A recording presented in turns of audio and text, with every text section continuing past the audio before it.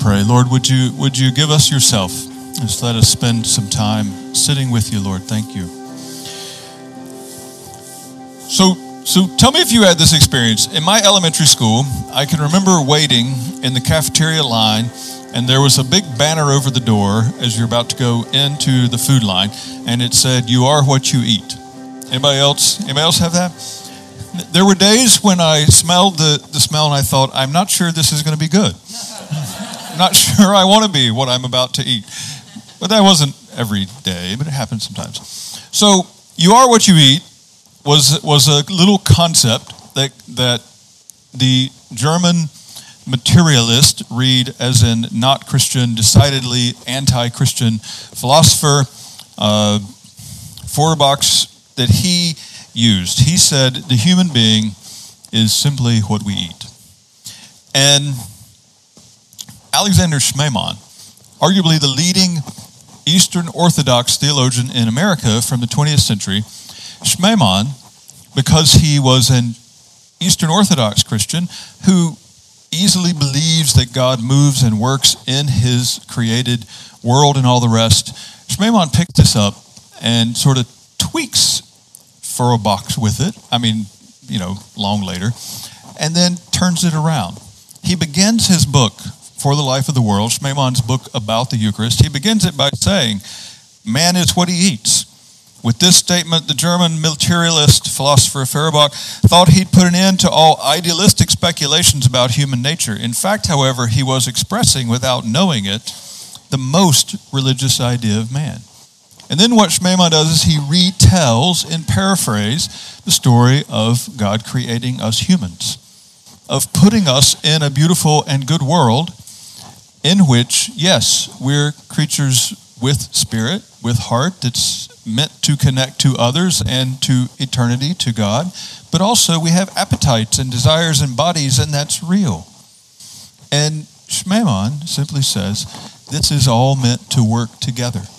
And when we grow plants and we eat of the fruit of the earth and we are happy and full and healthy and whole, we're meant to give thanksgiving that God has made such a reality in which we live. And he tries to get it all back together. The key thing then for Schmemann and the Eastern Orthodox is the living in thanksgiving. So these 3 Sundays of November that remain, we're going to spend a little time thinking about and hopefully maybe delighting in and wondering, having wonder towards giving thanks. That is towards Eucharist. The Eucharist, the word Eucharist is simply the Greek word for giving thanks, eucharizo. So we're going to spend a little time thinking about giving thanks. This morning we'll set it up a little bit and mostly think about bread. Next week, Mother Wendy will help us think about mostly wine. And then the last Sunday of Thanksgiving will be Christ the King, and we'll think about how the remembering aspect of Eucharist helps us to remember and appropriate in ourselves how it is that Jesus became king. But that's for that week. For this week, we want to think a little bit about bread, because Jesus gives us this very simple meal, if you want to say, a very symbolic level meal. There's a wonderful joke about these little wafers, and the joke, some of you know it, it goes, it takes more faith to believe that thing is bread than it does to believe it's the body of Christ. Which is painfully true, isn't it? I mean, is this thing like, 80% wax and, 20% something else? I don't know. Maybe we can do something about that later. But we have this very simple meal of bread and wine. So, bread and wine. Why bread and wine? Well, the obvious answer, and a good one, is that's core food, right? For many cultures around the world, and maybe cultures where it isn't bread and wine, maybe it's rice cake and rice wine or something. But for many cultures, bread and wine is core food. It's the Lord of the Rings. It's limbos bread. It's transferable. You can bake it and take it. And you can cork it and carry it on your camel, right? This is core food, core sustenance. So in a sense, it's that. And that's good. Sign me up. I love bread and all baked things. It's the hardest thing for me to do without. So I'm in for it, right? I love it. It's good stuff. But if you look in the scriptures, we find that yes, it's all that, and it's even more. The first place that the word bread shows up is in Genesis chapter 3, in a quite painful situation. The humans have done the one thing they were asked not to do. They have become ashamed. They've gotten their hearts and minds are closed in on themselves, and they're hiding from each other, and they're hiding from God. And Jesus, or God, the Lord God, comes down to sort this out and says to Adam, the man of the earth, says, "Cursed be the earth because of you. By the sweat of your brow shall you eat bread." Now, you can eat everything else just fine? No.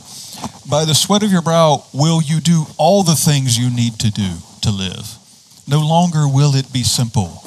No longer will the earth respond to you in a simple way, and you will have all that you need because you don't deserve it anymore, and it can't trust you. By the sweat of your brow will you toil and labor to make life work. Yes, in terms of bread, but in all kinds of ways. Bread is standing in for itself and more than itself. What about wine? The first place that wine shows up is in Genesis chapter 9. So in Genesis, we get to this place where the Lord God looks and he sees that in the human, the only thought of their hearts is always evil all the time. The thoughts of their hearts are only evil all the time. And so he sends a flood to wash it clean and start over. And Noah is the primary start over person. So after the flood, when they come out and they rejoice, then the Lord God resets covenant with Noah. And it's like, 2 sentences later that Noah is drunk on wine. And that leads to trouble. And that leads to a division in the happiness of that new covenant that's been created. Wine, standing in for trouble, causing, in a sense, trouble, again, in a crucially important moment. Bread and wine, they speak of more than themselves. In a happier way, they continue to speak of more than themselves. The second occurrence of each one of them is Genesis 14, which is also the first occurrence of the two of them together. All right? Few Genesis stories with one more, so stay with me here. Abram, not yet Abraham. Abram has settled in the land, and Lot's over there. And the regional kings get together, and they do a raid, and they haul off Lot and his family and all this stuff. So Abram gets his guys together, and they go and they rescue them and bring them back. And Abram is met by this mysterious figure. His name is Melchizedek, which in Hebrew is King of Righteousness. Who is he? Is he prefiguring Jesus, or is he Jesus making a sneak peek appearance? This is much debated, and we're not going to sort it out today. I don't know if anybody can really sort it out, to be honest, because he is a dude, if there's anybody in the Bible who has, how to put it, more impact per word of text, right? He gets about that much story, and he has this incredible impact. He shows up, and he brings to Abraham bread and wine to somehow mark, to somehow celebrate, to somehow say things are restored. What does Abraham do? Abraham gives him 1/10 of everything. So there's something hugely important going on here. In the wisdom literature in the Psalms, in Psalm 104, we're told that there's something really, really good about food. The Lord causes grass to grow, plants for man to cultivate, that he may bring forth food from the earth. So we got that out of the way. Sustenance taken care of, food for the earth, and wine to gladden the heart, oil to make his face shine, bread to strengthen a person's heart. Wine and bread get heart attached to them. There's something about them that in the scriptures is understood, yes, to sustain us, but more than just sustain us, to make life wonderful, to make it full, to make us whole.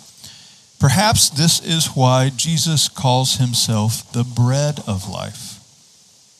Perhaps this is why Jesus calls himself living bread that came down from heaven. So our gospel this morning in John chapter 6 is the moment, the single moment in the Gospels when Jesus is willing to let them all walk. Right? He offends them. He's honest with them to the point that they get offended. He says, you've all just flocked around to me because I gave you some free lunch. And there's more than that going on here. And he knows that he's going to die. And he knows that he's going to ask them to commit to following him, which is going to be difficult. And they all say, okay, what's that about? You're saying we're only here because we got a free lunch. And he says, you're going to have to eat my body. And they say, whoa, that's a bit much. And they all start to argue with him. It's this really intense argument that happens. Jesus does not make it easier on them in that moment, right? In other words, this is important to Jesus. Whatever it is he's after is important here. He chooses to use the more difficult words of the words he might use.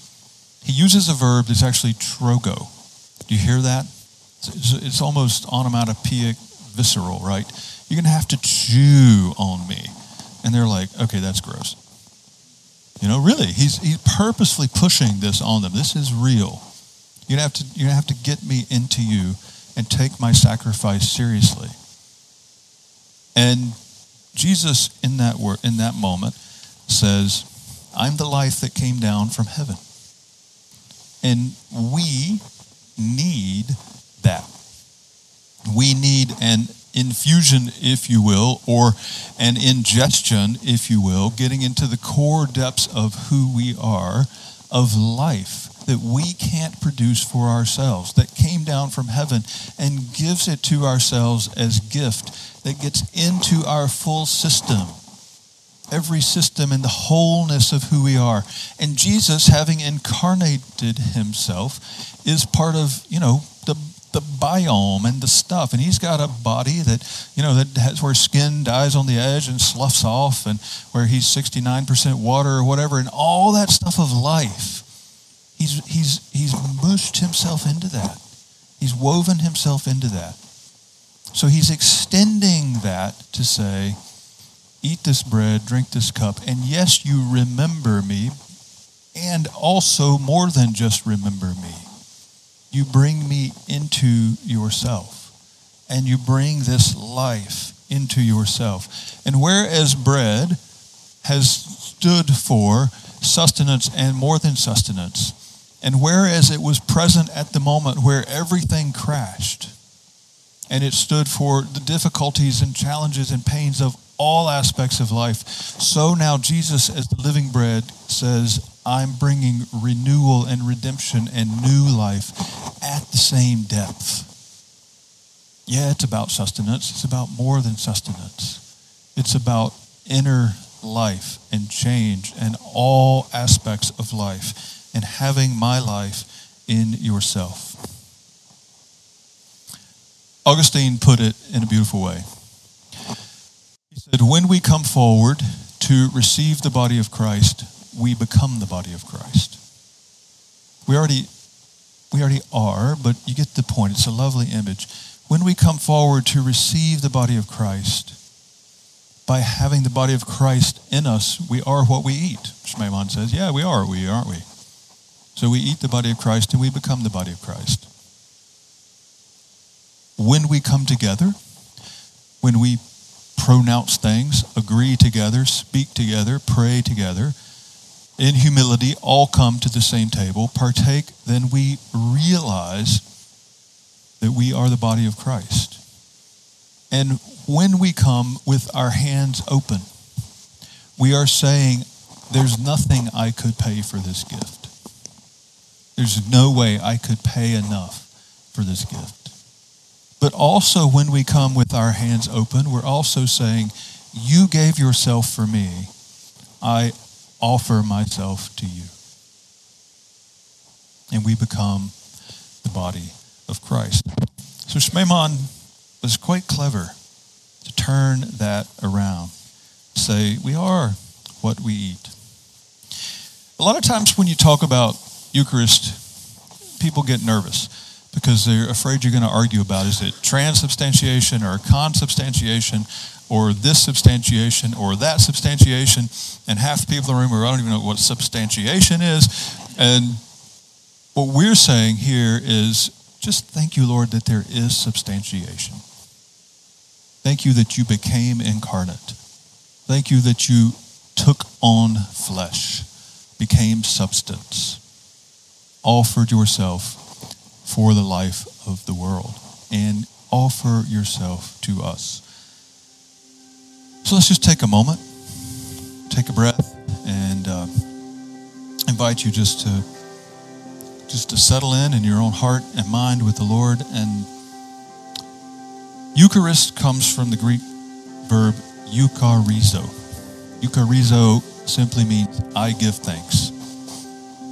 So in your own heart and mind, just say eucharizo to the Lord. Just say, Lord, I give you thanks.